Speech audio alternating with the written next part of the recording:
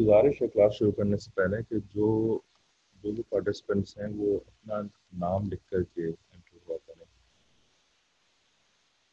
جنہوں نے اپنی ایبریویشن وغیرہ لکھی ہوئی ہیں یا کوئی اور سوڈو نیم ٹائپ کی کچھ چیزیں، ان سے گزارش ہے کہ وہ اپنا اصل نام لکھ کر کے انٹر ہوں، جس طرح باقی سب نے کیا ہوا.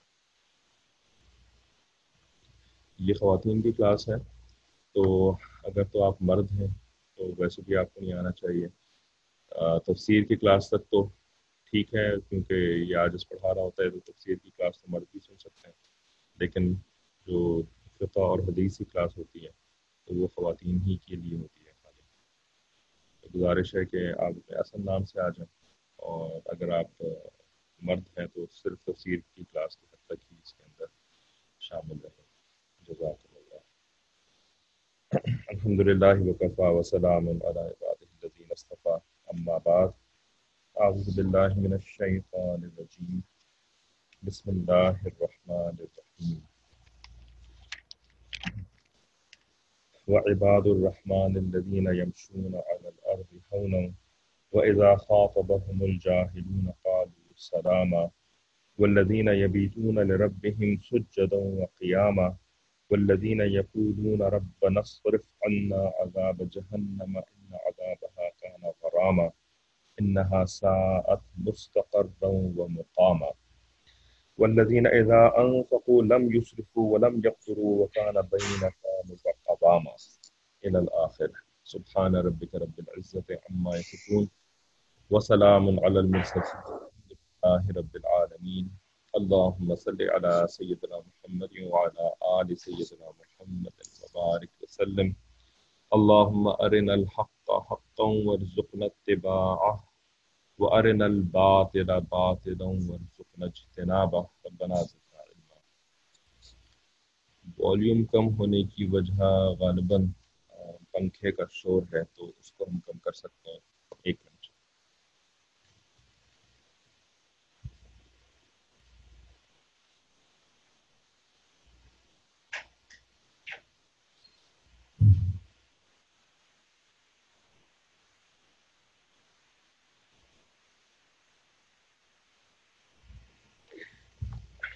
جی امید ہے کہ اب تھوڑی بہتر ہوگی. تو یہ جو آیتیں ہم اس کلاس کے اندر پڑھ رہے ہیں، یہ سورۃ الفرقان کی آخری آیات ہیں جن میں اللہ تعالیٰ نے اپنے خاص بندوں کی صفات بیان فرمائی ہیں.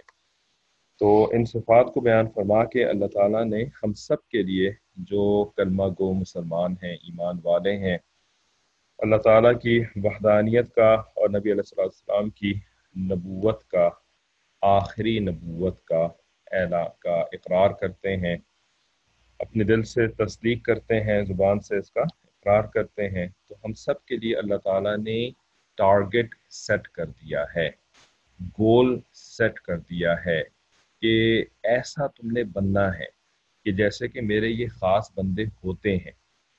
ٹھیک ہے، اور یہ گزر چکے ہیں اس دنیا کے اندر ایسے بندے، اور اس دنیا کے اندر ہمیشہ موجود رہتے ہیں. ہر دور ہر زمانے کے اندر ایسے بندے موجود رہتے ہیں. تو یہ ہے ہمارا ٹارگٹ، ایسے بندے بننا. یہ بندے جو ہیں یہ اللہ تعالیٰ نے باقاعدہ اس دنیا کے اندر پیدا فرمائے ہیں. یہ کوئی تھیوریٹیکل ٹارگٹ نہیں ہے، یہ کوئی کتابی شکل کی چیز نہیں ہے کہ کتاب میں جو کچھ لکھا ہوا ہے وہ تم فالو کر لو. ٹھیک ہے، اللہ تعالیٰ کا ایک انداز ہے نا بات سمجھانے کا، بات کرنے کا. ٹھیک ہے نا، یہ بھی تو ہو سکتے تھے کہ تم ایسے بن جاؤ، ٹھیک ہے نا، کہ زمین پر چلو تو آنکھیں جھکا کر کے چلو، یہ حکم ہوتا ہے. ٹھیک ہے نا، تمہاری آنکھیں جھکی ہونی چاہیے، اور تم جو ہے وہ ساری رات عبادت میں گزارنے تمہیں چاہیے. اور جب تم سے کوئی جاہل لوگ کلام کریں تو تمہیں چاہیے کہ تم ان کو سلام سے جواب دو. یہ بھی تو ایک انداز ہو سکتا تھا نا بات کرنے کا، لیکن اللہ تعالیٰ نے یہ انداز استعمال نہیں فرمایا، بلکہ اپنے بندوں کا تذکرہ شروع کیا. عباد الرحمن الذین، وہ جو کہ، رائٹ. تو یہ ایک ڈیفرنٹ انداز ہوتا ہے بات کرنے کا نا. یہی انداز دیکھیں قرآن مجید کے اندر، یہ شروع سے چلا آ رہا ہے. सूरह फातिहा जो कि हम कितनी दफ़ा पढ़ते हैं दिन के अंदर, अल्लाह ताला ने वहाँ पर इसी तरीके से बात फरमाई कि गैर के अल्लज़ीना अनअमता अलैहिम, है ना, सिरात अल्लज़ीना अनअमता अलैहिम, के रास्ता उन लोगों का, है ना, इहदिना सिरातल मुस्तकीम। भाई हम दुआ मांगते हैं उसके अंदर कि अल्लाह हमें सिरात मुस्तकीम पर चला दीजिए, लेकिन ये सिरात मुस्तकीम क्या है? सिरातुल कुरान वल हदीस, कुरान का रास्ता और हदीस का रास्ता नहीं, बल्कि सिरातल लजीना, अल्लजीना, उन लोगों का रास्ता जो अनअमता अलैहिम, तेरी नेमत हुई उनके ऊपर, है ना। तो अल्लाह ताला ना बंदों का तस्करा करते हैं, बिकॉज बंदे ही असल चीज है। ये जो कायनात अल्लाह ताला ने बनाई है ना, ये बंदों के लिए बनाई है। अल्लाह ताला के बंदे इस कायनात का महवर हैं, फोकस हैं, मकसूद हैं उनके बनाने, इस कायनात को बंदों के लिए बनाया गया है। ठीक है, तो ये जो बंदे हैं ना इबादुर रहमान, यही असल है, यही असल है।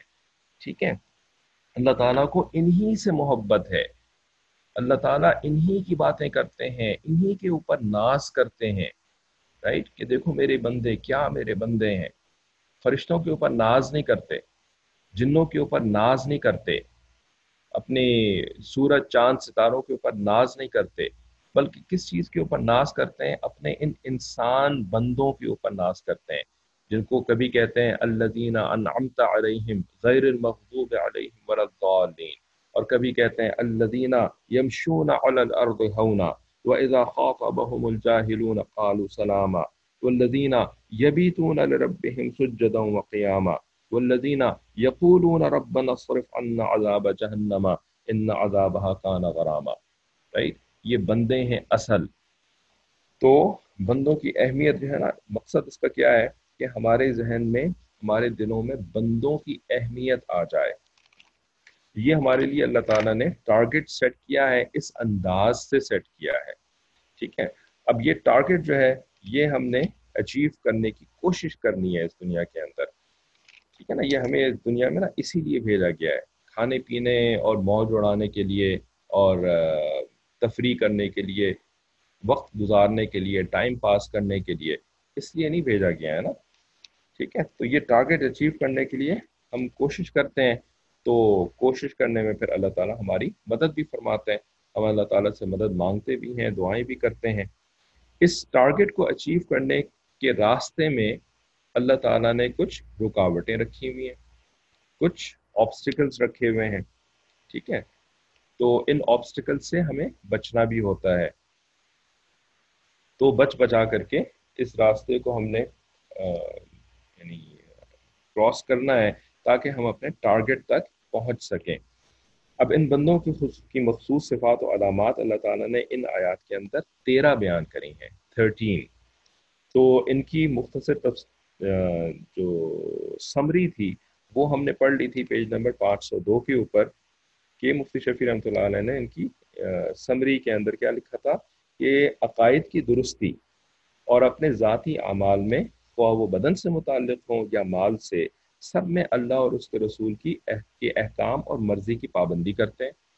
राइट, सबसे पहली चीज़ अकायद की के अंदर और अमाल के अंदर अल्लाह की मर्जी की पाबंदी करते हैं।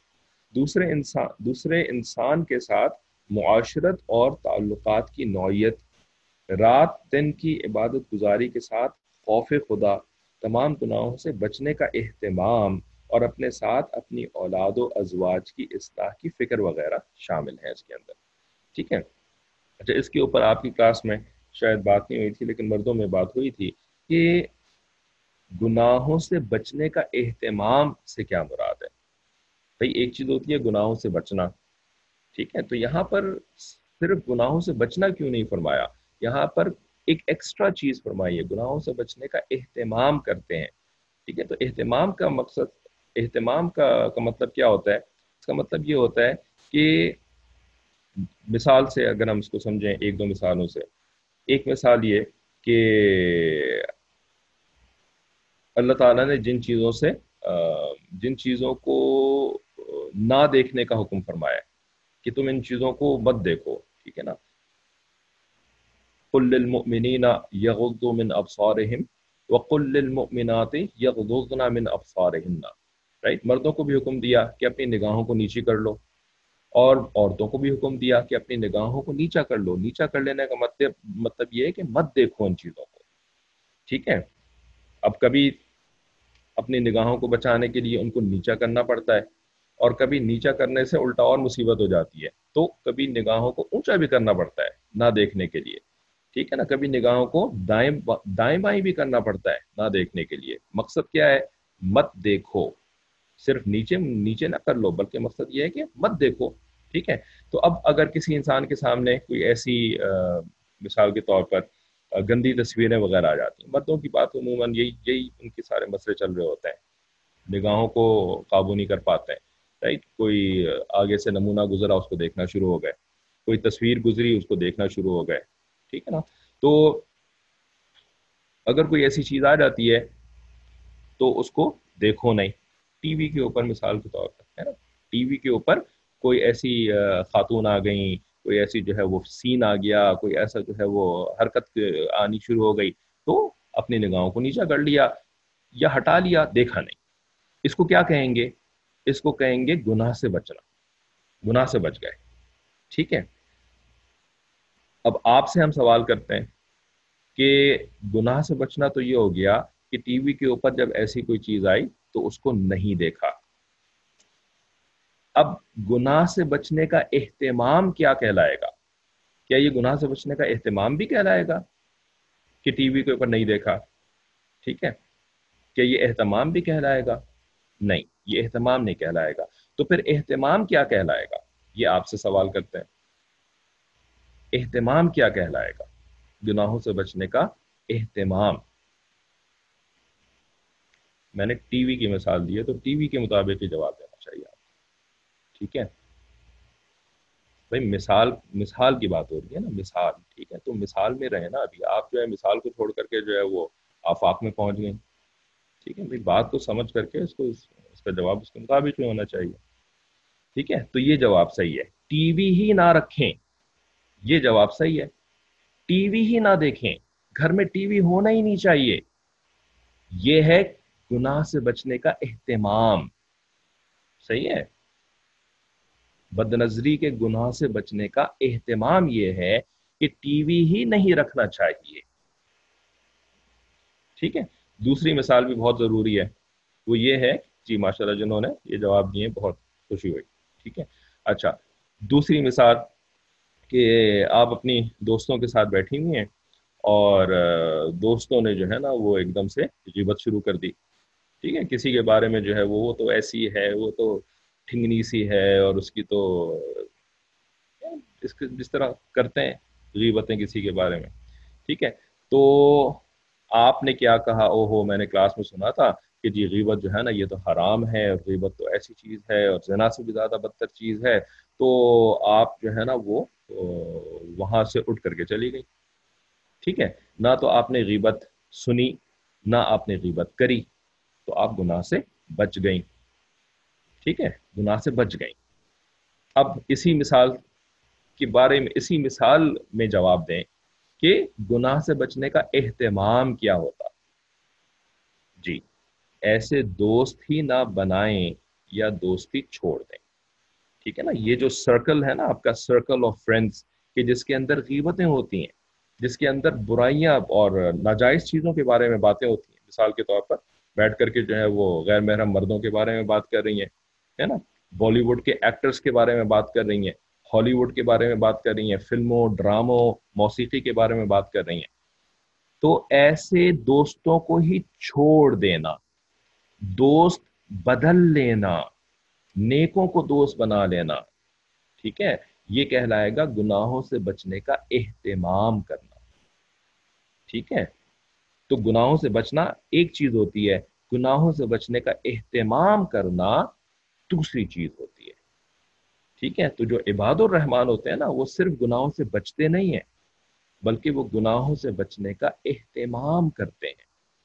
पिछले दिनों जो आप में से सुलूक के रास्ते के ऊपर भी کچھ محنت کر رہی ہیں، ٹھیک ہے، تو ان کو شیئر کیا تھا نا نسبت کا مقام، نسبت کیا چیز ہوتی ہے اور نسبت کے کیا درجے ہوتے ہیں. باقی لوگوں سے معذرت کے ساتھ کہ ان کو ان چیزوں کا نہیں پتہ ہوگا. تو نسبت کے کیا درجے تھے؟ نسبت انعکاسی، پھر نسبت القائی، اور پھر نسبت اصلاحی. ٹھیک ہے نا. تو نسبت القائی کیا تھی؟ کہ جس کے اندر انسان اتنا اپنے آپ پہ محنت کر لیتا ہے کہ وہ گناہوں سے بچ جاتا ہے. ٹھیک ہے نا، گناہوں سے بچنا شروع کر دیتا ہے، گناہ کبیرہ سے بچنا شروع ہو جاتا ہے. ٹھیک ہے نا، اس کی زندگی میں جو ہے وہ اچھی خاصی تبدیلی آ جاتی ہے. ٹھیک ہے.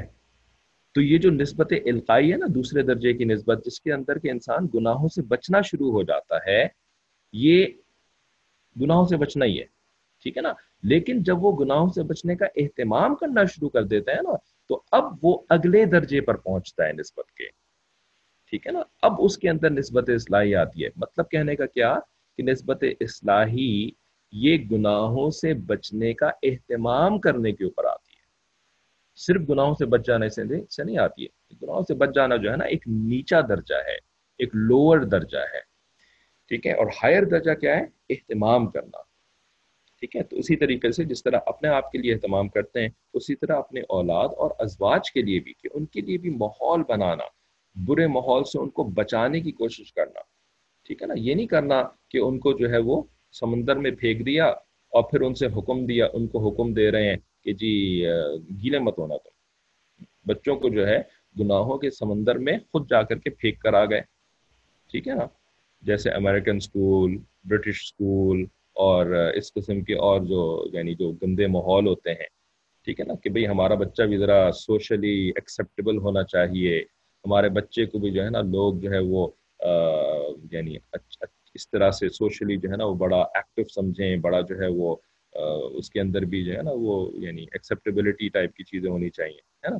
تو بس اس کو جو ہے نا وہ ہم نے تو کسی امریکن اسکول میں داخل کرانا ہے، کسی برٹش اسکول میں داخل کرانا ہے، کسی اور آسٹریلین یا جو بھی اس قسم کے گورے چٹے ٹائپ کے اسکول ہوتے ہیں، ہے نا، ادھر داخل کرانا ہے.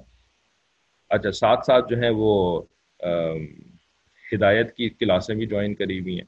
تو اب ہدایت کی کلاسیں جو جوائن کری ہوئی ہیں تو اس سے جو ہے نا یہ بھی سنتے رہتے ہیں کہ ہاں بھی نیک بننا چاہیے اور یہ ہے نا گناہوں سے بچنا چاہیے. اور تو اب جو ہے نا بچے سے ڈیمانڈ کر رہے ہیں کہ تم نے گناہ نہیں کرنا ہے نا، تم نے جو ہے نا وہ یعنی کوئی حرام نہیں کرنا ہے، نہ حرام کھانا ہے، نہ حرام پینا ہے، نہ حرام جو ہے وہ کام کرنے ہیں.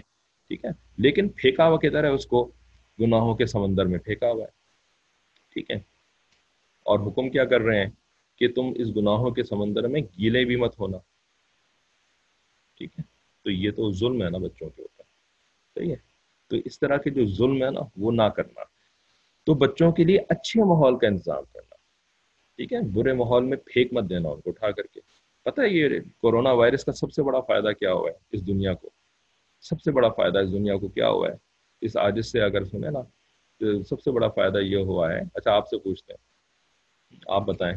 کورونا وائرس کا سب سے بڑا فائدہ یہ ہوا ہے اسکول بند ہو گئے. اسکول بند ہو گئے. ٹھیک ہے. اگر میڈیا بھی بند ہو جاتا تو ایک اور فائدہ ہو جاتا، لیکن میڈیا تو بند کرنا نہیں ہے انہوں نے. لیکن میڈیا جو کے اندر جو غلاظت ہے، رائٹ، یہ کہاں سے آتی ہے یہ غلاظت؟ یہ فرشتے تو نہیں آ کر کے غلاظت پھیلاتے ہیں، یہ جن تو آ کر کے غلاظت نہیں پھیلاتے ہیں، یہ انسان غلاظت پھیلاتا ہے نا میڈیا کے ذریعے سے. جھوٹ اور بے حیائی اور موسیقی اور یہ ساری چیزیں. تو یہ انسان کہاں سے بن کے نکلے ہیں؟ یہ جو میڈیا کے اندر ہم کہتے ہیں نا میڈیا سب سے بڑا گناہ ہے، بہت سارے دیندار لوگ میڈیا کو گناہوں کا سمجھتے ہیں. ٹھیک ہے. لیکن سوال یہ پیدا ہوتا ہے میڈیا میں جو یہ گناہ پھیلانے والے لوگ ہیں یہ کہاں سے بن کے تیار ہوتے ہیں؟ ان کی تربیت کہاں ہوتی ہے؟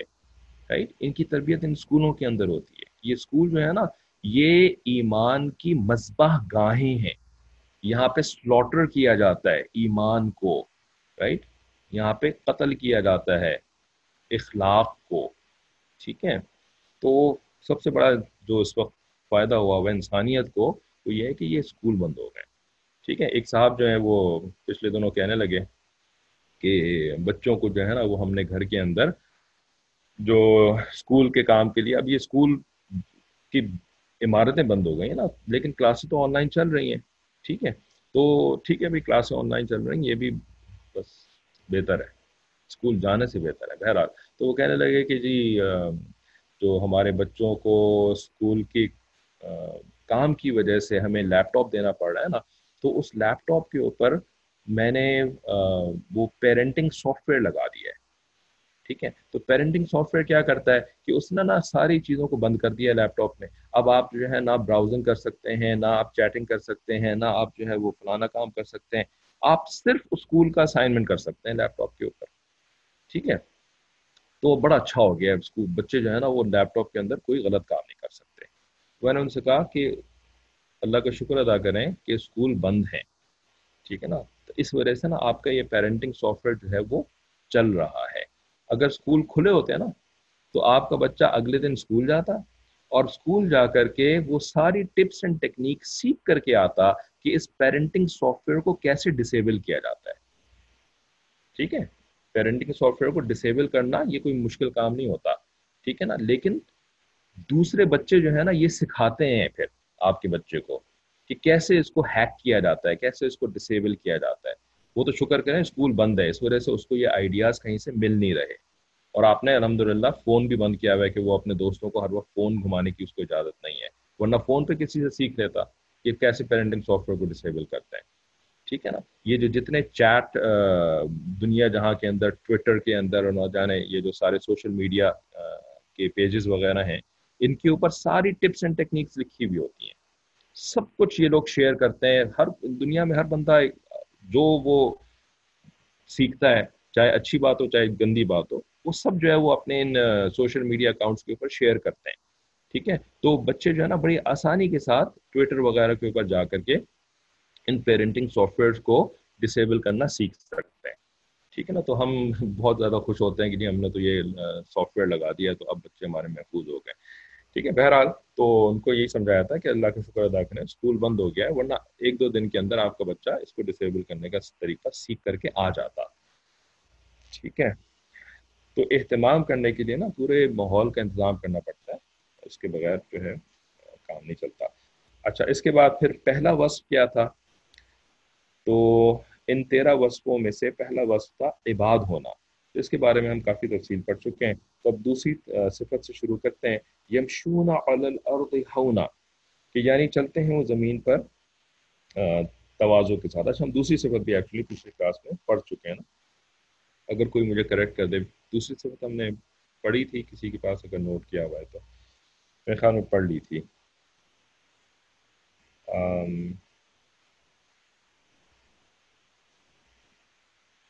آگے چلتے ہیں تیسری صفت. ٹھیک ہے، جزاک اللہ.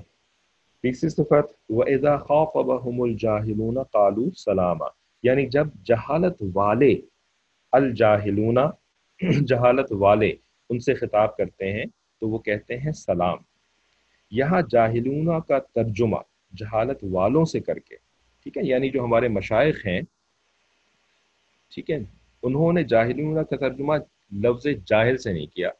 جاہل کا مطلب کیا ہوتا ہے؟ جس کے پاس علم نہیں ہے. ٹھیک ہے، تو مشائخ جو ہے نا وہ ان کی اللہ تعالیٰ کے ساتھ بہت مضبوط نسبت ہوتی ہے، بہت مضبوط نسبت. تو جس کی مضبوط نسبت ہوتی ہے نا وہ مقصود کو سمجھ جاتا ہے، مقصود سمجھ جاتا ہے. ٹھیک ہے، اور جس کی نسبت نہیں ہوتی ہے وہ مقصود کو نہیں سمجھتا، وہ صرف ظاہری بنیاد پر ہی یعنی چیزوں کو سمجھتا ہے. ٹھیک ہے، کہنے کا مقصد کیا کہ جیسے مثال کے طور پہ، خالی ایک مثال ہے کہ آپ کے گھر کے اندر نا ماشاءاللہ آپ کی بیٹی ہے. ٹھیک ہے، وہ بیٹی جو ہے وہ بہت ماشاءاللہ نیک ہے، پرہیزگار ہے، اچھی ہے، فرما بردار ہے، وہ آپ کے ساتھ کام کاج کے اندر گھر کے شامل رہتی ہے. ٹھیک ہے نا، تو اب جب آپ اس کو کوئی کام کہتی ہیں تو وہ جو ہے نا وہ آپ کا مقصد سمجھ لیتی ہے کہ امی چاہتی کیا ہے مجھ سے کروانا، تو وہ نا پورا کام کر کے آتی ہے. آپ کا بڑا دل خوش ہوتا ہے.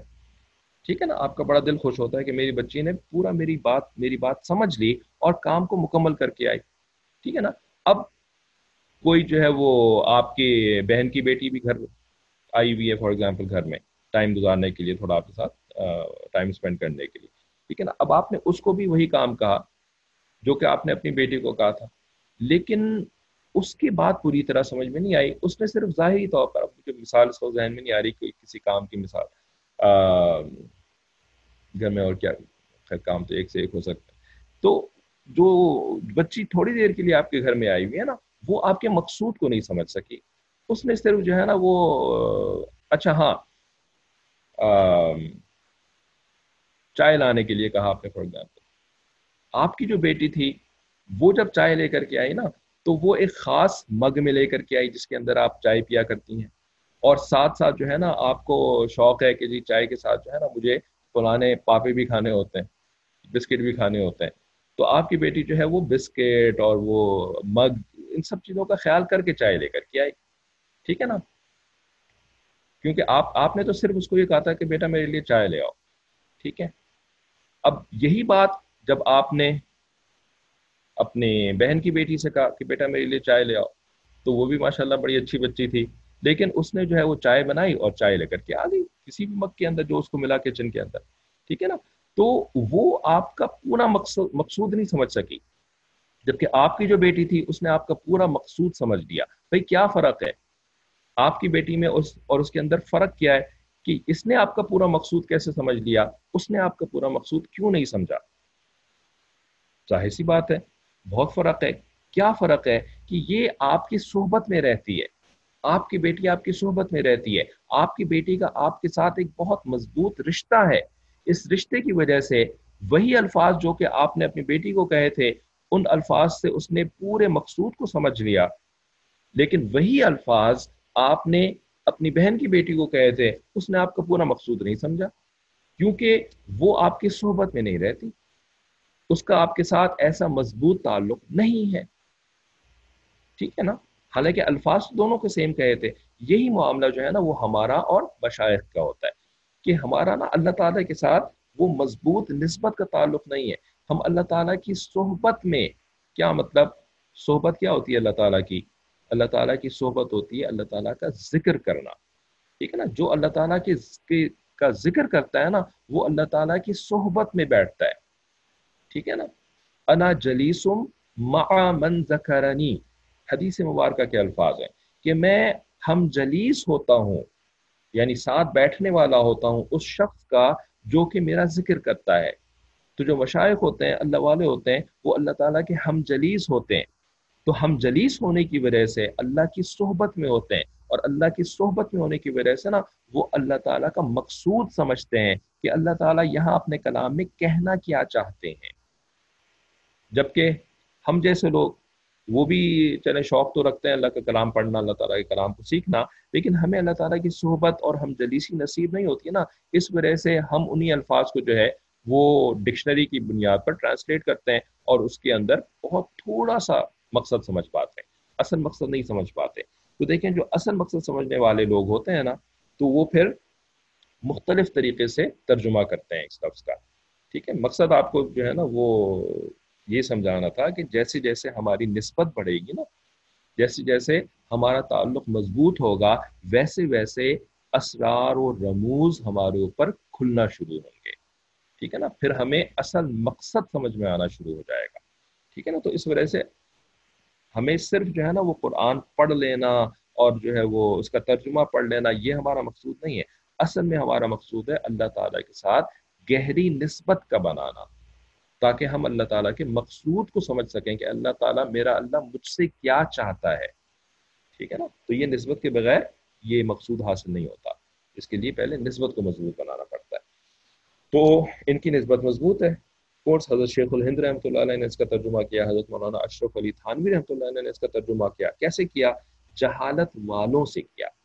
تو وہی بتا رہے ہیں کہ اس کا ترجمہ جہالت والوں سے کر کے یہ بات واضح کر دی گئی ہے کہ مراد اس سے بے علم آدمی نہیں ہے، بلکہ وہ جو جہالت کے کام اور جاہلانہ باتیں کرے، خواہ واقع میں وہ ذی علم بھی ہو، یعنی پڑھا لکھا بھی ہو، بہت اس نے کتابیں پڑھی ہوئی ہوں دنیاوی بھی اور دینی بھی. تو اس کا مطلب ہے کہ وہ علم والا تو ہے، لیکن باتیں جو ہے نا وہ جہالت والی کر رہا ہے. ٹھیک ہے، تو یہاں پر وہ شخص مراد ہے جو جہالت والی باتیں کرے. لفظ سلام سے مراد یہاں عرفی سلام نہیں ہے بلکہ سلامتی کی بات ہے. ٹھیک ہے، یعنی عرفی سلام کیا ہوتا ہے؟ السلام علیکم کسی کو کہنا، یا السلام علیکم ورحمۃ اللہ وبرکاتہ. یہ سب عرفی سلام ہوتا ہے جو کہ نبی علیہ الصلوۃ والسلام نے مسلمانوں کو سکھایا ہے کہ تم مسلمانوں کو اس طریقے سے سلام کیا کرو. بلکہ تو یہاں پہ یہ مراد نہیں ہے بلکہ سلامتی کی بات مراد ہے، کیونکہ جو عرفی سلام ہے وہ آپ ہر ایک کو کر بھی نہیں سکتے. غیر مسلم کو السلام علیکم نہیں کہہ سکتے ہیں. ٹھیک ہے، السلام جو ہے نا یہ مخصوص ایمان والوں کے لیے ہے. یہ کافروں کو خوش کرنے کے لیے، جیسے کہ آج کل بڑے خصوصاً انڈیا میں جب سے یہ پولیٹیکل حالات وغیرہ پیدا ہوئے ہیں، مسلمانوں کے اوپر ذرا مصیبت پڑی ہے. گورنمنٹ لیول کے اوپر مصیبت پہلے تو انڈیویجول لیول پہ تو پہلے بھی کچھ نہ کچھ ہوتا رہتا تھا کبھی کبھی. ٹھیک ہے، لیکن گورنمنٹ لیول کے اوپر تو اب مسلمانوں کو بڑی فکر ہو گئی ہے کہ ہم اچھے طریقے سے کافروں کے ساتھ بیہیو کریں، ہندوؤں کے ساتھ اچھے طریقے سے رہیں، ہے نا. وہ چیریٹی بھی یاد آ گئی ہے سب کو، اور جو ہے وہ زندہ باد کے نعرے بھی بہت لگانا شروع ہو گئے. ٹھیک ہے نا، تو اب جو ہے نا وہ ان کو چونکہ ان کے ساتھ دوستیاں بنانی ہیں، ان کو جو ہے خوش رکھنا ہے تاکہ وہ ہمارا ساتھ دیں حکومت کے خلاف، وہ ہمیں پناہ دیں حکومت کے خلاف اور ان لوگوں کے خلاف. تو اب وہ جو جی میں آتا ہے وہ کرنا شروع کر دیتے ہیں. ٹھیک ہے، تو اسی میں پھر یہ بھی ہے السلام علیکم کسی ہندو کو کہنا شروع کر دیا. ٹھیک ہے، تو بھئی ایسا نہیں کر سکتے. ٹھیک ہے، ایسے نہیں کر سکتے ہیں. یہ صرف مسلمانوں کے لیے خاص ہے. اس کی ایک وجہ کہ السلام جو ہے نا یہ اللہ تعالیٰ کا نام ہے. ٹھیک ہے، یہ اللہ تعالیٰ کے نام سے سلامتی ہم کسی کو دے رہے ہوتے ہیں السلام علیکم کہہ کر کے. ٹھیک ہے، تو یہ آپ کافر کو نہیں، جو کہ اللہ تعالیٰ کا منکر ہے، جو کہ اللہ کے نبی علیہ الصلوۃ والسلام کا منکر ہے، اس کو آپ اس طرح سے سلامتی نہیں کر سکتے. ٹھیک ہے نا، تو سلامتی کی بات ہے یہاں پر مراد. یعنی یہ ایک بہت ہی روحانی قسم کی چیز ہے. دنیا کے اندر آپ ان کے ساتھ پیس کے ساتھ رہتے ہیں، امن کے ساتھ رہتے ہیں، وہ ایک الگ چیز ہے. ٹھیک ہے نا، امن کے ساتھ رہنا، ان کی مدد کرنا اور ان کے ساتھ جو ہے وہ یعنی خیر خواہی کا معاملہ کرنا، یہ الگ چیز ہے. وہ تو کرنی ہے ہم نے کافروں کے ساتھ، مسلمانوں کے ساتھ، سب کے ساتھ کرنی ہے. اور صرف جو ہے وہ حالات خراب ہونے کے اوپر نہیں کرنی ہے، بلکہ یہ تو ایک انسان کی زندگی کا حصہ ہے مسلمان کی، کہ اس نے یعنی مسلمان ہو یا کافر اس کے ساتھ بہترین رویہ رکھنا ہے.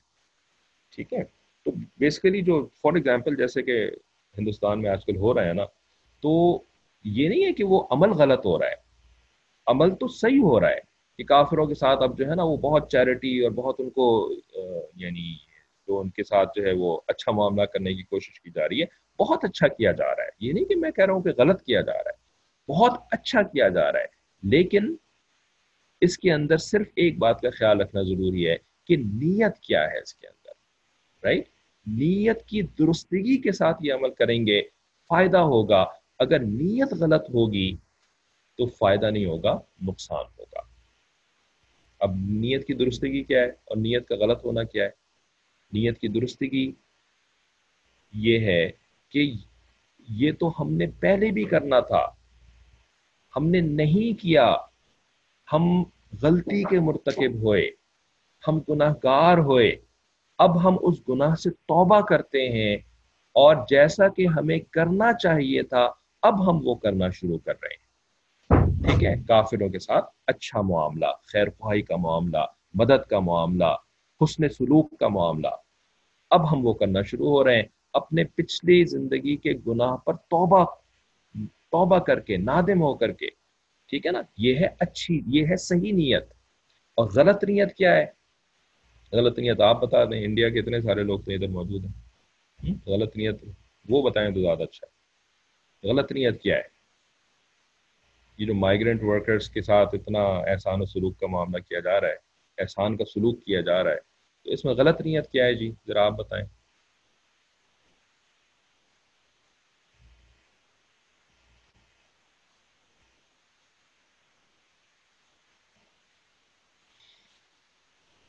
ڈر کے مارے کوئی بتا نہیں رہا ہے، کوئی دیکھ لے گا پکڑ لے گا آ کر، اتنا بھی خوف نہیں ہونا چاہیے. جی غلط نیت کیا ہے؟ پبلسٹی. ابھی تو جان پہ بنی ہوئی ہے پبلسٹی وغیرہ، سب بھول گئے ہیں. ابھی تو جان پہ بنی ہوئی ہے. تو publicity is not the right answer. غلط نیت کیا. Expecting returns from them, what returns?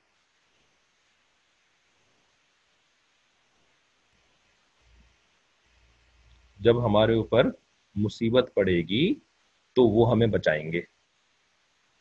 ہم؟ وہ ہمارے دشمنوں کا ساتھ نہیں دیں گے، وہ ہمارا ساتھ دیں گے. ہمیں پناہ، ہمیں، ہاں ہمیں پناہ دیں گے. ٹھیک ہے، کہ وہ بھی ہمیں ہیلپ کریں گے ان کی حمایت لینے کے لیے. یہ سب کرنا، جی بالکل 100%. یہ غلط نیت. ٹھیک ہے نا. یہ جو ہے نا وہ، یہ ہے نا کہ وہ ہمیں پناہ دیں گے، وہ ہمیں بچائیں گے ان لوگوں کے خلاف. یہ خالی یعنی غلط نیت کہنا سمجھ میں نہیں آتا کہ اس کے اندر کیا برائی ہے. اس میں اتنی برائی ہے کہ یہ اللہ تعالیٰ کی غیرت کو للکارنے کے مترادف ہے. اللہ کی غیرت کو للکارنا، اس لیے کہ پناہ اللہ نے دینی ہے. ٹھیک ہے نا. حفاظت اللہ نے دینی ہے. اللہ تعالیٰ کی حفاظت کے بغیر کوئی حفاظت نہیں کر سکتا، کوئی مدد نہیں کر سکتا، کوئی پناہ نہیں دے سکتا. تو ایک مسلمان جب کسی سے پناہ کی توقع رکھتا ہے نا، اور اس سے جو ہے وہ یعنی نیکی اس کے ساتھ اس لیے کرتا ہے کہ وہ میری مدد کرے گا، یہ یعنی بہت بڑا مسئلہ ہے یہ. ٹھیک ہے. تو ایسے کام نہیں ہوتا، یہ طریقہ کام کرنے کا نہیں ہے. بلکہ اس طرح کریں کہ بھئی یہ تو ہمیں پہلے بھی کرنا چاہیے تھا، یہ تو ہمارے دین کا حصہ تھا جو کہ ہم نے آج تک نہیں کیا، تو اس کے اوپر ہم نادم اور شرمندہ ہیں، اور اب ہم یہ کام کر رہے ہیں. ٹھیک ہے نا. یہ اللہ تعالیٰ کو خوش کرنے والی نیت ہے، اللہ تعالیٰ کی رضا والی نیت ہے. کیا مسئلہ ہے اس کے اندر؟ خالی ایک دل کا احساس ہی ہے نا، یہ ایک ذہن کی سوچ ہی ہے نا خالی، جس کو کہ ٹھیک کرنے کی ضرورت ہے. ٹھیک ہے نا. تو بس، تو اسی وجہ سے نا یہ جو سارے کام ہو رہے ہیں نا، یہ کام اس وقت خیر کا سبب بنیں گے جب یہ مشائخ کی نگرانی میں ہو رہے ہو. کیونکہ مشائخ کے یہاں نیت سب سے امپورٹنٹ چیز ہوتی ہے. ٹھیک ہے نا. تو اگر مشائخ کی نگرانی کے اندر آپ یہ کام کر رہے ہیں نا، تو انشاءاللہ آپ کی نیت جو ہے نا وہ آپ کے مشائخ ٹھیک کر دیں گے. وہ بار بار ان چیزوں کا آپ کو احساس دلائیں گے، بار بار یہ چیزیں آپ کو یاد دلائیں گے، اور آپ کی نیت جو ہے وہ ٹھیک ہو جائے گی. ٹھیک ہے نا. لیکن اگر دنیا داروں کے ساتھ مل کر کے یہ والے کام ہو رہے ہیں نا، مائیگرنٹ ورکرز کی مدد اور چیریٹی کا کام اور یہ کام، تو دنیا داروں کیا تو نیت کا کوئی تصور ہی نہیں ہوتا، ان کو تو پتہ ہی نہیں ہوتا کہ نیت ہوتی کیا چیز ہے. ٹھیک ہے نا. تو پھر وہاں پر یہی ہوگا کہ جی آج ہم ان کی مدد کر رہے ہیں، کل کو یہ ہماری مدد کریں گے. ٹھیک ہے. تو یہاں عرفی سلام مراد نہیں ہے، یعنی عرفی سلام آپ کافروں کو تو ویسے بھی نہیں کر سکتے ہیں، تو سلامتی کی بات مراد ہے جو کہ آپ کافروں کے ساتھ بھی کر سکتے ہیں. ٹھیک ہے. قرطبی نے نحاس سے نقل کیا ہے کہ اس جگہ سلام تسلیم سے مشتق نہیں ہے. یعنی اس کے جو روٹ ورڈز ہیں، یا اس کے جو جیرنڈ ہے نا، آئی این جی فارم جیرنڈ یا مصدر بنیاد، وہ تسلیم نہیں ہے بلکہ تسلم سے یہ ڈرائیوڈ. مشتق کا مطلب ہوتا ہے ڈرائیوڈ. ٹھیک ہے. تو یہاں پر سلام کا لفظ جو ہے وہ تسلم سے مشتق ہے، جس کے معنی ہے سلامت رہنا. جو عربی جاننے والے لوگ ہیں، گرامر جنہوں نے پڑھی ہوئی ہے، تو ان کو پتہ ہے تسلم جو ہے وہ باب تفاعل سے آتا ہے. ٹھیک ہے نا. اور باب تفاعل کے اندر جو ایک خاصیت ہوتی ہے، وہ باہمی معاملہ کرنا. ٹھیک ہے نا. کہ وہ کسی کو مار رہا ہے، وہ اس کو مار رہا ہے، وہ کس کے ساتھ اچھا معاملہ کر رہا ہے، یہ اس کے ساتھ اچھا معاملہ کر رہا ہے. یا یہ کہ جیسے کہ انہوں نے فرمایا کہ مراد یہ ہے، یعنی باہمی معاملے کا مطلب یہاں پر کیا ہے؟ مراد یہ ہے کہ جاہلوں کے جواب میں وہ سلامتی کی بات کہتے ہیں جس سے دوسروں کو ایذا نہ پہنچے اور یہ گناہ گار نہ ہو. ٹھیک ہے. یعنی مطلب اس کا کیا ہوا کہ اگر کوئی جاہل ان سے جہالت والی بات کرتا ہے نا، ٹھیک ہے، تو یہ سلامتی کا جواب دیتے ہیں، اچھا جواب دیتے ہیں. ٹھیک ہے. رفع شر والا جواب دیتے ہیں. تو اس رفع شر والے جواب کے بدلے میں کیا وہ جاہل آدمی بھی ان کے ساتھ سلامتی والی بات کرنا شروع کر دیتا ہے؟ نہیں، ایسا تو عمومی طور پر نہیں ہوتا. ٹھیک ہے نا، کہ آپ کسی جاہل کے ساتھ اچھا معاملہ کریں، وہ فوراً جو ہے وہ آپ کے ساتھ بھی اچھا معاملہ کرنا شروع کر دیں. کسی جاہل شخص کو نیکی پر آمادہ کرنا جو ہے نا، یہ اس میں وقت لگتا ہے اس کے اندر. ٹھیک ہے نا، ایسے نہیں ہوتا کہ بس ایک جملہ آپ نے اس سے کہا اور وہ ایک دم سے نیک بن گیا اور آپ کے ساتھ اچھا ہو گیا. ٹھیک ہے نا، ایک دم سے ایسا تو نہیں ہوتا نا، بلکہ اس میں تو بڑا وقت لگتا ہے، بڑی محنت کرنی پڑتی ہے اس کے اوپر، تب کہیں جا کر کے اس کا رویہ تبدیل ہوتا ہے اور وہ پھر آپ کے ساتھ اچھا ہو جاتا ہے. یہاں پر تو بات ہو رہی ہے کہ یہ جو اس کے جاہلانہ بات کا جواب دیتے ہیں نا، تو یہ جو جواب ہوتا ہے نا، یہ ایسا جواب ہوتا ہے کہ یہ اس جاہل کو کی طرف بھی سلامتی ہوتی ہے، اور وہی سلامتی ان کی طرف بھی پلٹ کے آتی ہے. ٹھیک ہے نا، یعنی یہ جو عباد الرحمان ہوتے ہیں، جب یہ جاہلوں کو اچھا جواب دیتے ہیں تو وہ اچھائی جو ہے وہ جاہلوں تک بھی پہنچتی ہے، کیونکہ ان کی طرف سے سلامتی والی بات ہے جو کہ جاہلوں تک پہنچی. ٹھیک ہے، اور ان پھر پلٹ کر کے بھی ان کی طرف بھی سلامتی آتی ہے. ٹھیک ہے نا، تو ان کی طرف پلٹ کے سلامتی کیسے آتی ہے کہ یہ گناہ گار نہیں ہوتے. ٹھیک ہے نا، بلکہ ان کو نیکی مل رہی ہوتی ہے، تو اس کو بھی خیر مل رہی ہے، ان کو بھی خیر مل رہی ہے. اس کو جو ہے وہ دنیاوی طور پر خیر مل رہی ہے، ان کو اخروی طور پر خیر مل رہی ہے. ٹھیک ہے، تو یہ اس وجہ سے یہاں پر جو جو لفظ استعمال ہوا ہے نا، کہ سلامہ کا لفظ جو استعمال ہوا ہے، یہ تسلم سے مشتق ہے. ٹھیک ہے نا، جس کا مطلب ہوتا ہے باہمی سلامتی. ٹھیک ہے، جس کو بولا جا رہا ہے اس کے لیے بھی سلامتی، اور جو بول رہا ہے اس کے لیے بھی سلامتی. ٹھیک ہے، باہمی سلامتی. اور یہ انشاءاللہ جنہوں نے گرامر پڑھی ہوئی ہے ان کو کم از کم یہ بات سمجھ میں آئے گی، اور جو نہیں پڑھ چکے ہیں تو ان سے معذرت کے یہ ذرا سی ٹیکنیکل بات ہوتی ہے. اچھا آگے چلتے ہیں کہ یہی تفسیر حضرت مجاہد اور مقاتل وغیرہ سے بھی منقول ہے. حاصل یہ ہے کہ بے وقوف جاہلانہ باتیں کرنے والوں سے یہ حضرات انتقامی معاملہ نہیں کرتے، بلکہ ان سے درگزر کرتے ہیں.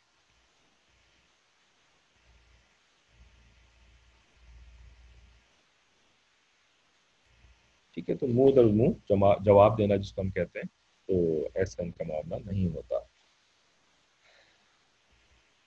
ضروری نہیں ہے ویسے کہ آپ جواب بھی دیں. اگر کوئی آپ کے ساتھ نا ایسا معاملہ کر رہا ہے نا، تو ضروری نہیں ہوتا کہ اب آپ بھی ریٹرن میں کچھ کہیں، بلکہ جیسے کہ آپ نے سنا ہوا ہوگا کہ خاموشی بھی جو ہے نا وہ بہترین جواب ہوتا ہے. ٹھیک ہے نا، خصوصاً جو ایسے لوگ ہوتے ہیں جن کا کہ ذرا میٹر گھما ہوا ہوتا ہے. ٹھیک ہے نا، ان کا تھوڑا دماغ جو ہے وہ بالکل ہی آؤٹ ہوا ہوتا ہے نا، تو اگر آپ ان کو جواب دیتے ہیں نا، تو اس سے نا ان کی آگ اور بھڑکتی ہے، اور پھر وہ اور زیادہ شر کے اوپر آمادہ ہو جاتے ہیں، بلکہ پھر وہ تکلیف بھی پہنچانا شروع ہو جاتے ہیں، ایون فزیکل تکلیف بھی. ٹھیک ہے نا، تو کبھی جو ہے نا وہ خاموش رہنا بھی آ، اچھا جواب ہوتا ہے. لیکن کبھی ایسا بھی ہوتا ہے کہ کسی کا میٹر اتنا گھوما ہوا ہو کہ اگر آپ خاموش رہیں نا تو پھر وہ آپ کو مارے گا. ٹھیک ہے نا، تو ایسے شخص کو جو ہے وہ خاموش رہ کر کے جواب نہیں دینا، بلکہ ایسے شخص کو کوئی اچھی سی پیاری سی بات کہہ کر کے اس کو جواب دے دینا. ٹھیک ہے نا، تو یہ تو موقع کی مناسبت سے پھر انسان کو فیصلہ کرنا ہوتا ہے کہ جی انصاف کے ساتھ خاموشی اختیار کرنی ہے، یا انصاف کو جو ہے وہ کوئی اچھا سا جواب دینا ہے. اگر کوئی جاہل نہیں ہے پھر ان کو جواب دے سکتے ہیں، پھر ان کو جواب دے سکتے ہیں اگر کوئی جاہل نہیں ہے. کیا مطلب؟ یہاں پر تو جاہلوں کی بات ہو رہی ہے. اچھا یہاں پر لیکن اوپر کلیئرفیکیشن انہوں نے دی ہے نا کہ جہالت کا کام کرنے والا. ٹھیک ہے، یہاں پر مراد یہ نہیں ہے کہ وہ شخص پڑھا لکھا نہیں ہے، تو وہ مراد ہے ہی نہیں، پڑھا کہ ان پڑھ آدمی مراد نہیں ہے یہاں پر. یہاں پر تو کوئی بھی آدمی چاہے وہ پڑھا لکھا ہو چاہے وہ ان پڑھ ہو، لیکن وہ جہالت کی باتیں کرنے پر آمادہ ہو جائے اس وقت. ٹھیک ہے نا، تو وہ مراد ہے. تو اب جب یہ ایکسپلینیشن انہوں نے یہاں پہ دے دی ہے، تو پھر آپ کا سوال جو ہے نا وہ اس وجہ سے میرے سمجھ میں نہیں آ رہا. بھئی اگر وہ پڑھا لکھا ہے، ٹھیک ہے، تو اگر وہ پڑھا لکھا ہے تو اس وقت بات تو جاہل والی کر رہا ہے نا. تو اس کو جو ہے نا وہ آپ سلامتی والا جواب دے دیں بس. ٹھیک ہے، تو آپ کے سوال کا جواب تو اس تفسیر کے اندر موجود ہے. اگر کچھ اور کہنا چاہ رہی ہیں تو اس کو میرے سامنے ریورڈ کر کے پھر سوال کریں. اچھا، چوتھی صفت والذین یبیتون لربہم سجدا وقیاما. اب ظاہر ہے صورتیں تو بہت ساری ہو سکتی ہیں، میرے ذہن میں بھی آ سکتی ہیں، لیکن اب وہ ہر صورت کا میں آپ کو جواب دینا شروع کر دوں تو اس سے بہتر یہ ہے کہ آپ خود ہی صورت مسئلہ بیان کر دیں تو اس کے حساب سے پھر آپ جواب دے دیا جائے.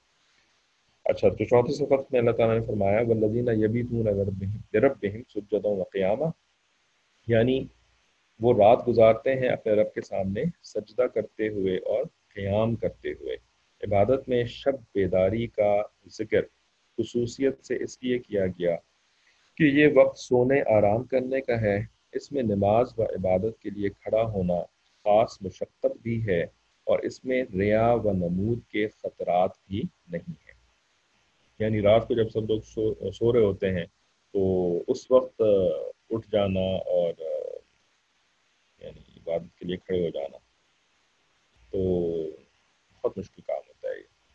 اور کوئی دیکھنے والا بھی نہیں ہوتا، تقریباً سارے لوگ ہی سو رہے ہوتے ہیں. بہت کم ہوتا ہے بھئی ایسے کرانے کہ جن کے اندر جو ہے وہ ماشاء اللہ تہجد کے لیے 3-4 لوگ کھڑے ہو رہے ہیں. زیادہ سے زیادہ ایک ہی کھڑا ہوتا ہے یا بہت ہو تو دوسرا کھڑا ہوتا ہے. اچھا، اس کے اندر بھی بڑی مزے کی ترتیب ہے ہمارے مشائخ کے یہاں کہ ہمارے مشائخ نے نا اس کے اندر تہجد کے وقت میں اکیلے کھڑے ہونے کا کیسے اہتمام کیا. ٹھیک ہے، کہ اگر میاں بیوی دونوں تہجد پڑھتے ہیں، ٹھیک ہے، تو اس کا کیسے انتظام کرتے تھے. اکیلے کھڑے ہونے کی ان کے یہاں اتنی اہمیت ہوتی تھی کہ پہلے شوہر جاگا، ٹھیک ہے، شوہر تہجد پڑھ کے فارغ ہو گیا، پھر بیوی کو جگایا، پھر بیوی کھڑی ہوئی، اس نے تہجد پڑھی. ٹھیک ہے بھئی، کیوں دونوں ایک ساتھ ہی کھڑے ہو جاتے تہجد پڑھنے کے لیے. ٹھیک ہے، لیکن اس بات کا اہتمام کیا کہ تہجد کے وقت میں تو اکیلے عبادت کرنا جو ہے نا وہ یعنی تہجد کی اصل تو اکیلے ہی عبادت کرنا ہے. ٹھیک ہے، تو اگر کسی دوسرے نے کھڑا ہونا بھی ہے تو پہلے خود فارغ ہو گئے، پھر اس کے بعد ان کو اٹھا دیا اور اس وقت جو ہے پھر یہ سونے چلے گئے. ٹھیک ہے، تاکہ فجر سے پہلے جو ہے وہ پوری نیند ہو جائے.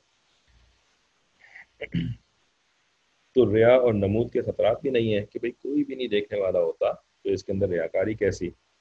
نام و نمود کا مطلب ہوتا ہے شہرت وغیرہ.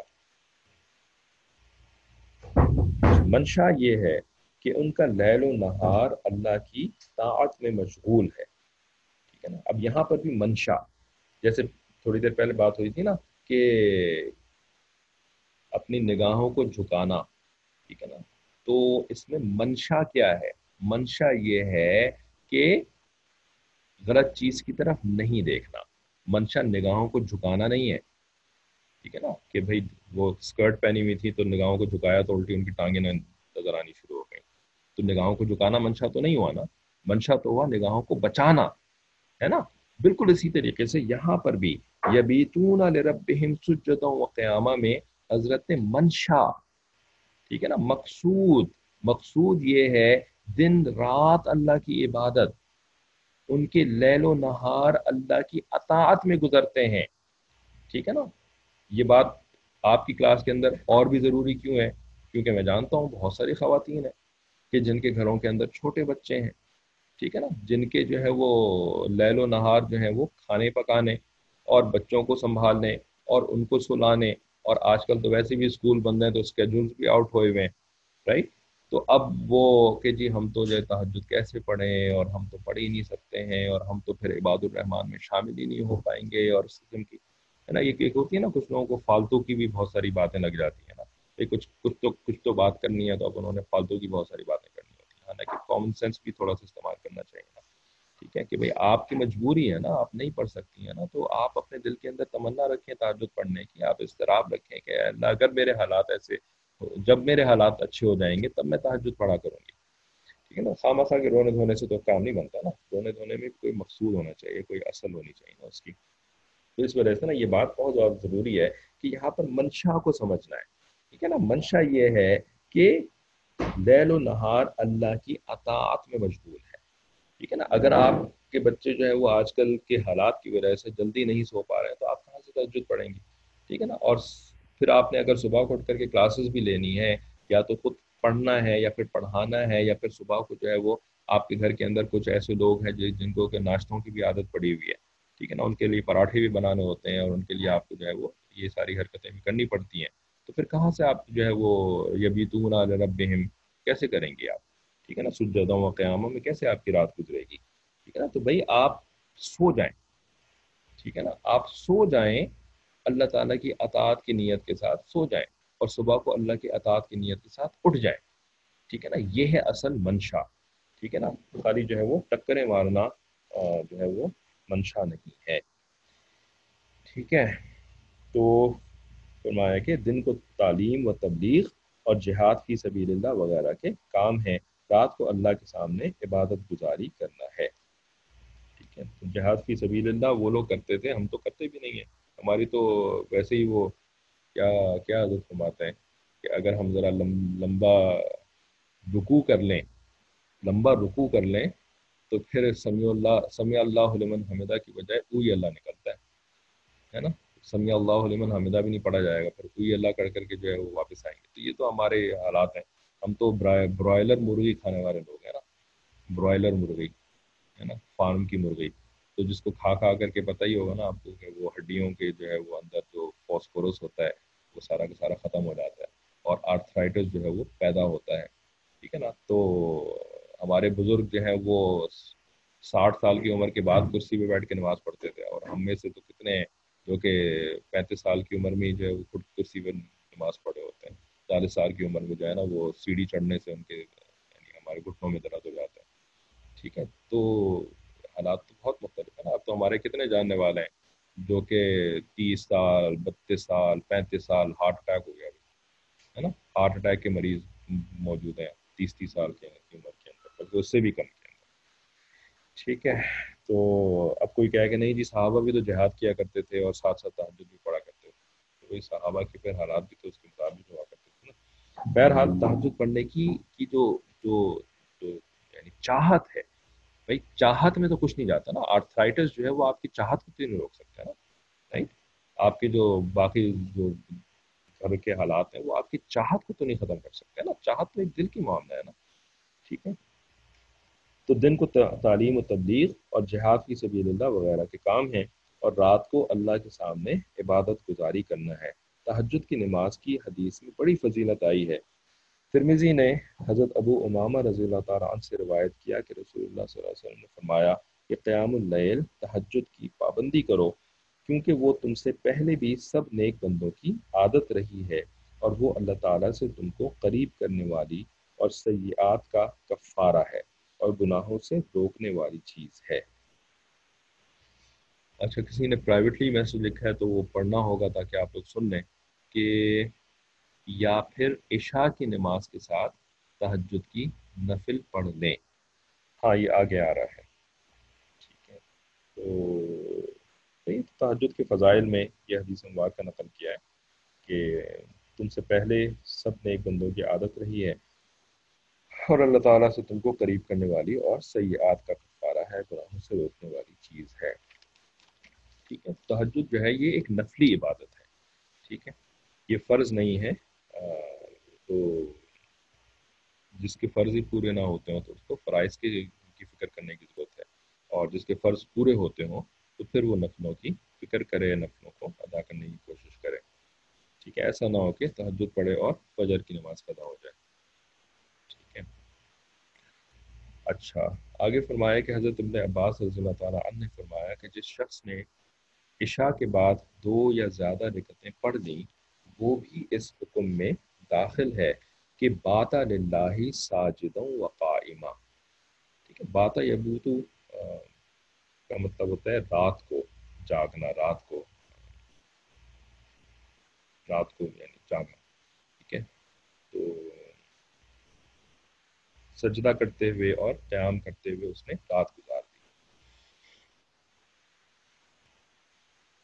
حضرت عثمان غنی رضی اللہ تعالیٰ عنہ سے روایت ہے کہ رسول اللہ صلی اللہ علیہ وآلہ وسلم نے فرمایا کہ جس شخص نے عشاء کی نماز جماعت کے ساتھ ادا کر لی تو آدھی رات عبادت میں گزارنے کے حکم میں ہو گیا، اور جس نے صبح کی نماز جماعت سے ادا کر لی وہ باقی آدھی رات بھی عبادت میں گزارنے والا سمجھا جائے گا۔ ٹھیک ہے، تو اب یہ جو حدیث ہے نا، یہ ہے پہلی بات مردوں کے لیے، ٹھیک ہے، کیونکہ جماعت کی نماز تو عورتوں پر ہے ہی نہیں، ٹھیک ہے، تو عورتیں جماعت کی نماز پڑھیں گی کیسے؟ ٹھیک ہے، تو اب یہ جو حدیث ہے یہ صرف مردوں کے اوپر اپلائی ہو سکتی ہے۔ دوسری بات یہ ہے کہ اس کے اندر مسجد کی نماز کا نہیں حکم دیا جا رہا ہے، اس کے اندر جماعت کی نماز کا حکم دیا جا رہا ہے۔ ٹھیک ہے، تو یہ بھی خاص طور پہ آج کل لاک ڈاؤن کے زمانے کے اندر یہ بھی ایک بڑی امپورٹنٹ ڈیٹیل کے طور پر سامنے آیا ہے، جس کا کہ ہمیں اندازہ نہیں تھا کہ جی مسجد کی نماز ایک الگ چیز ہوتی ہے، جماعت کی نماز الگ چیز ہوتی ہے۔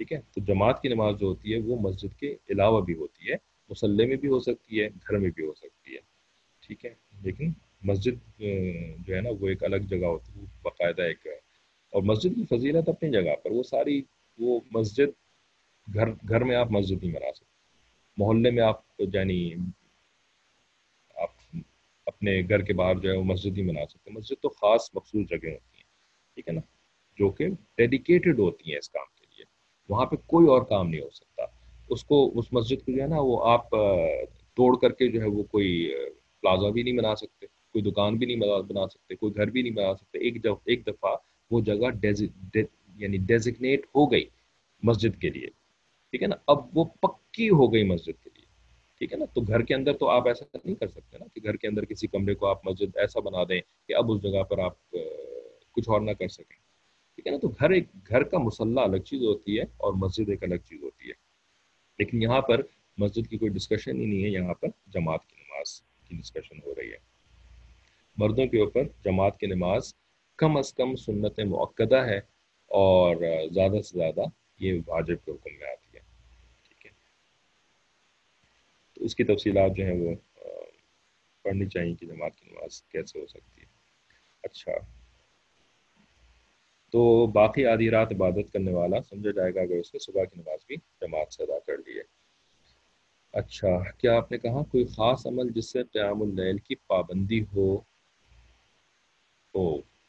بہت آرزو ہے کوئی خاص عمل، ایک تو دعا کرنا، ٹھیک ہے، دوسرا جو حدیث مبارکہ کے اندر ایک عمل آتا ہے وہ ہے کہ دوپہر کے وقت نا قیلولہ کرنا، ٹھیک ہے، تو قیلولہ کے بارے میں بھی آتا ہے کہ اس سے تہجد میں مدد ملتی ہے، ٹھیک ہے، لیکن یہ تو ہو گئی اصل بات ہے، ٹھیک ہے، کہ قیلولے میں کرنے سے جو ہے وہ مدد ملتی ہے، لیکن قیلولہ تو کر رہے ہیں اور رات کو جو ہے وہ 2 بجے سونے کے لیے لیٹ رہے ہیں، 1 بجے سونے کے لیے لیٹ رہے ہیں، ٹھیک ہے، تو بھائی وہ والا قیلولہ تو پھر فائدہ نہیں دے گا نا، کہ جس کے بعد پھر رات کو 1 1:30 بجے آپ سونے کے لیے جا رہے ہیں، ٹھیک ہے، تو بھائی رات کو سونے کا بھی تو معاملہ یہی تھا نا کہ جی عشاء کی نماز پڑھ کر کے جلدی سو جاؤ، ٹھیک ہے، تو ہم تو عشاء کی نماز پڑھ کے ہماری رات شروع ہوتی ہے اس کے بعد۔ مصلی نساء بھی اسی لیے کہا جاتا ہے کہ وہ مسجد میں شامل نہیں ہوتا۔ ہاں، مصلی نساء جو ہے وہ exactly، مصلی نساء، مسجد نساء نہیں کہا جاتا، صحیح کہہ رہی ہیں آپ، ٹھیک ہے، کیونکہ وہ مصلی ہوتا ہے، وہاں پر پھر حیض کی حالت میں بھی عورت جا سکتی ہے، مسجد میں تو نہیں جا سکتی۔ اچھا، بریک یا 5ویں صفحت پڑھ لیتے ہیں، پھر اس کے بعد آپ کو تھوڑی سی بریک دے دیں گے جب تک آپ پھر وہ اس کے بعد حدیث کی کلاس شروع ہوگی۔ اچھا، 5ویں صفحت کی، اچھا ہم جو ہے خلاصہ تفسیر ساتھ ساتھ ابھی نہیں پڑھتے جا رہے ہیں اس کی، تو اس کو بھی ہم نے ساتھ ساتھ کیچ اپ کرنا ہے کیونکہ اس میں بھی اہم باتیں ہوتی ہیں ظاہر ہے۔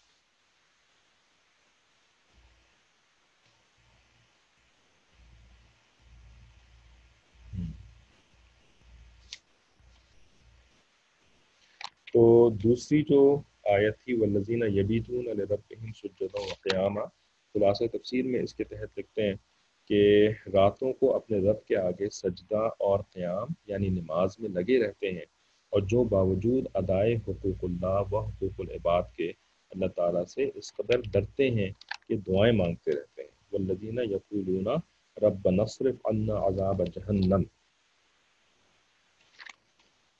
ان عذابها کانا غراما، ٹھیک ہے، تو یہ تیسری آیت تھی عباد الرحمن کے تحت تو اس کا مطلب کیا ہوا؟ خلاصہ تفسیر میں کیا لکھتے ہیں کہ باوجود ادائے حقوق اللہ، یعنی اللہ کے حقوق بھی ادا کر رہے ہیں اور حقوق العباد کے، اللہ تعالیٰ سے اس قدر ڈرتے ہیں کہ دعائیں مانگتے ہیں کہ اے ہمارے پروردگار ہم سے جہنم کے عذاب کو دور رکھیے، کیونکہ اس کا عذاب پوری تباہی ہے، غرامہ، بے شک وہ جہنم برا ٹھکانہ اور برا مقام ہے۔ مستقر کا مطلب ہوتا ہے ٹھکانہ، اور مقام کا مطلب تو اردو میں بھی ہم قیام کرنے کی جگہ کو مقام کہتے ہیں۔ ٹھیک ہے، تو اس کے تحت پھر جو معروف مسائل میں 5ویں صفت لکھی ہوئی ہے تو وہ پڑھ لیتے ہیں آج کی کلاس میں۔ والذین یقولون ربنا اصرف عنا عذاب جہنم سے لے کے اس آیت کے آخر تک، یعنی یہ مقبولین بارگاہ، یعنی یہ جو عباد الرحمن ہوتے ہیں نا، یہ اللہ تعالیٰ کی بارگاہ کے مقبول بندے ہوتے ہیں، شب و روز عبادت و طاعت میں مصروف رہنے کے باوجود بے خوف ہو کر نہیں بیٹھ رہتے، بلکہ ہر وقت خدا کا خوف اور آخرت کی فکر رکھتے ہیں، جس کے لیے عملی کوشش بھی جاری رہتی ہے اور اللہ تعالیٰ سے دعائیں بھی جاری رہتی ہے نا۔ یعنی یہ لوگ جو ہے وہ خوب اللہ تعالیٰ سے توفیق کی دعائیں بھی مانگتے رہتے ہیں، ٹھیک ہے نا، مدد بھی مانگتے رہتے ہیں، اور اس کے بعد پھر عمل بھی کرتے ہیں، یعنی دعا کرنے کے بعد دوا بھی کرتے ہیں، ٹھیک ہے نا۔ جیسے کہ کوئی بیمار ہو جاتا ہے تو ہم خالی اس کے لیے دعا تو نہیں کرتے نا، بلکہ ہم دعا بھی کرتے ہیں اور دعا کے بعد دوا بھی کرتے ہیں۔ دوا کا مطلب کیا ہوتا ہے؟ لفظ دوا کیوں استعمال کیا جاتا ہے؟ کہ اسباب اختیار کرتے ہیں، ٹھیک ہے نا، یعنی کوئی میڈیسن لیتے ہیں، کوئی پریکاشنری اسٹیپس لیتے ہیں، ٹھیک ہے نا۔ کچھ آج کل جیسے وہ پہلے تو وہ کھانسی وغیرہ ہو جاتی تھی تو کھانسی کے جو ہے وہ شربت کیا کرتے تھے، کاف کیا کہتے تھے، کاف سیرپس۔ کاف سیرپ تو اب ایسے ہی ختم ہو گئی ہے کہ نام بھی یاد نہیں آ رہا تھا۔ کاف سیرپس لیتے تھے، اب کیا کرتے ہیں؟ اب کاف سیرپ نہیں لیتے، اب جو ہے نا کوئی ایسی کوئی گولی شولی نہیں کھاتے، بلکہ اب نیبولائزر لیتے ہیں، ہے نا، انہیلرز لیتے ہیں، ٹھیک ہے۔ تو یہ کوئی بظاہر کوئی ایسی کھانے والی دوا نہیں ہوتی، لیکن یہ انہیل کرنے والی دوا ہوتی ہے، یعنی یہ سارے اسباب ہیں۔ تو ہم صرف دعا سے کام نہیں چلاتے بلکہ اس کے بعد دوا بھی کرتے ہیں۔ بالکل یہی معاملہ جو ہے نا وہ ایون عبادت کے اندر بھی، اور یعنی دین کے معاملات میں بھی ایسے ہی ہوتا ہے کہ سب سے پہلے دعا کرنی ہوتی ہے اللہ تعالیٰ سے، لیکن اس کے بعد دوا بھی کرنی ہوتی ہے، یعنی اسباب بھی اختیار کرنے ہوتے ہیں، ٹھیک ہے۔ تو وہی انہوں نے لکھا کہ عملی کوششیں بھی ان کی جاری رہتی ہیں اور اللہ تعالیٰ سے دعائیں بھی جاری رہتی ہیں، لیکن ان سب کو کرنے کے باوجود جو رزلٹ ہے نا، وہ رزلٹ جانتے ہیں کہ وہ تو اللہ تعالیٰ کی رحمت پر ہی موقوف ہے، ٹھیک ہے نا۔ مثال کے طور پر جب آپ بیمار پڑتے ہیں تو آپ دعا کرتے ہیں اور اس کے بعد دوا کرتے ہیں، ٹھیک ہے نا، لیکن شفا تو نہ تو آپ کی دعا میں لازمی ہے کہ جی دعا مانگ لی تو اب مرض دور ہو جائے گا، نہ تو آپ کی دوا کے اوپر منحصر ہے کہ دوا کر لی تو اب مرض دور ہو جائے گا۔ تو مرض کا دور ہونا یہ تو اللہ تعالیٰ کی منشا کے اوپر ہی ہے نا، مرضی کے اوپر ہی ہے نا، ٹھیک ہے۔ تو دل میں ہمیشہ ایک رہتا ہے نا خوف، دل میں ایک فکر رہتی ہے نا کہ میں نے دعا بھی اتنی کری ہے اپنے بچے کی صحت کے لیے، میں نے دوائیں بھی اتنی اچھی کر لی ہیں اپنے بچے کی صحت کے لیے، لیکن پتہ نہیں اس کو شفا ملے گی کہ نہیں ملے گی، ہے نا، رہتا ہے نا ہمیشہ ایک کھٹکا رہتا ہے، ایک خوف رہتا ہے، خصوصاً جب زیادہ بیماری ہو تو، ٹھیک ہے نا۔ تو بالکل اسی طریقے سے یہ جو بندے ہوتے ہیں نا، یہ بندے بھی سب کچھ کرتے ہیں، دعائیں بھی کرتے ہیں، دوائیں بھی کرتے ہیں، یعنی عبادتیں بھی کرتے ہیں، نیکی کے کام بھی کرتے ہیں، لیکن قبولیت کے لیے نا ان کو ہمیشہ ایک خوف رہتا ہے کہ پتہ نہیں اللہ تعالیٰ قبول بھی کریں گے کہ نہیں، ٹھیک ہے نا۔ اور یہ خوف جو ہے نا وہ کوئی اللہ تعالیٰ کے بارے میں بدگمانی کی وجہ سے نہیں ہوتا، بدگمانی کی ریزن یعنی اس کی وجہ بدگمانی نہیں ہوتی اس خوف کی، بلکہ وجہ جو ہے نا وہ اللہ تعالیٰ کی عظمت ہوتی ہے، اللہ تعالیٰ کی عظمت اور اپنے اعمال کی کم مائیگی، اپنے اعمال کی جو ہے نا وہ کہ کوئی حیثیت نہ ہونا، کہ میرے اعمال جو ہے نا وہ اللہ تعالیٰ کی عظمت، اللہ تعالیٰ کی شان کے مطابق ہو ہی نہیں سکتے، ٹھیک ہے نا۔ تو یہ عاجزی، انکساری، یہ خشیت، ٹھیک ہے نا، یہ وجہ ہوتی ہے ان کے خوف میں رہنے کی، ٹھیک ہے نا۔ تو اللہ تعالیٰ سے بدگمانی وجہ نہیں ہوتی ہے۔ ٹھیک ہے. تو یہی جو اسی کو خشیت کہتے ہیں کہ پتہ نہیں اللہ تعالیٰ جو ہے نا وہ میرے اعمال کو قبول کر کے میری بخشش کریں گے کہ بھی نہیں کریں گے. تو اس کو خشیت کہتے ہیں. اور خشیت کے بارے میں آپ میں سے جو پرانے اسٹوڈنٹس ہیں ان کو بتایا ہوا ہے پہلے کہ خشیت جو ہے نا یہ ہے گارنٹی آف سکسیس ود اللہ سبحانہ تعالیٰ. ٹھیک ہے نا. اللہ تعالیٰ کے یہاں قبولیت کی گارنٹی اگر آپ سے پوچھا جائے بھائی وہ کون سا والا وہ عمل ہے کہ جس سے بندے کی قبولیت کنفرم ہے، تو کیا عمل بتائیں گے؟ نماز پڑھنا ہے کہ بھی نماز ایک ایسا عمل ہے کہ اگر کوئی نماز پڑھے گا نا تو یہ کنفرم ہے کہ وہ جنت میں جائے گا. نہیں، کوئی کنفرم نہیں ہے. قرآن پڑھتا ہے، کنفرم ہے وہ جنت میں جائے گا. نہیں، قرآن پڑھنا کوئی ایسا عمل نہیں ہے کہ وہ کنفرم جنت میں جائے گا. صدقہ خیرات کرتا ہے، کنفرم ہے کہ جنت میں جائے گا. نہیں، کوئی کنفرمیشن نہیں ہے. جہاد کرتا ہے، کنفرم ہے کہ جنت میں جائے گا. نہیں، کوئی کنفرم نہیں ہے کہ جنت میں جائے گا، ہے نا. تو جتنے عمل آپ گن لیں کوئی کسی عمل کے ساتھ کنفرمیشن نہیں ہے. حتیٰ کہ یعنی علم حاصل کرنا کوئی کنفرمیشن نہیں ہے کہ وہ جنت میں جائے گا. علم سکھانا دوسروں کو کوئی کنفرمیشن نہیں ہے کہ قبولیت بھی ہو جائے گی اور جنت میں بھی جائے گا. ٹھیک ہے نا. تو اللہ تعالیٰ کے ساتھ کنفرمیشن کیا ہے قبولیت کی؟ خشیت، ڈرتے رہنا. ٹھیک ہے نا. یہ ایک ایسی چیز ہے کہ جس کے اوپر اللہ تعالیٰ کی رضا کی گارنٹی ہے. اور یہ قرآن عظیم الشان سے یہ ثابت ہے رضی اللہ عنہم ورضوا عنہ کہ اللہ تعالیٰ ان سے راضی ہے اور وہ اللہ تعالیٰ سے راضی ہیں. ذالکا، یہ کون لوگ ہیں؟ لمن خشی ربہ، یہ وہ لوگ ہیں جو کہ اپنے رب سے ڈرتے رہتے ہیں. یہ اپنے رب سے ڈرتے رہتے ہیں نا، ان کو اللہ تعالیٰ کی رضا مل جاتی ہے. اور اللہ تعالیٰ کی رضا جو ہے نا یہ پھر جنت کی گارنٹی ہوتی ہے. ٹھیک ہے. تو کچھ بھی کریں لیکن ساتھ ساتھ جو ہے نا وہ خشیت کو چیک کرتے رہیں کہ میرے اندر خشیت بھی ہے کہ نہیں ہے. ٹھیک ہے نا. اور اگر خشیت نہیں ہے نا اور باقی سارے عمل چل رہے ہیں تو پھر بہت زیادہ پریشانی کی بات ہے کہ یہ تو پھر زندگی بھی لگا دی کسی کام کے لیے اور فائدہ بھی نہ ہوا.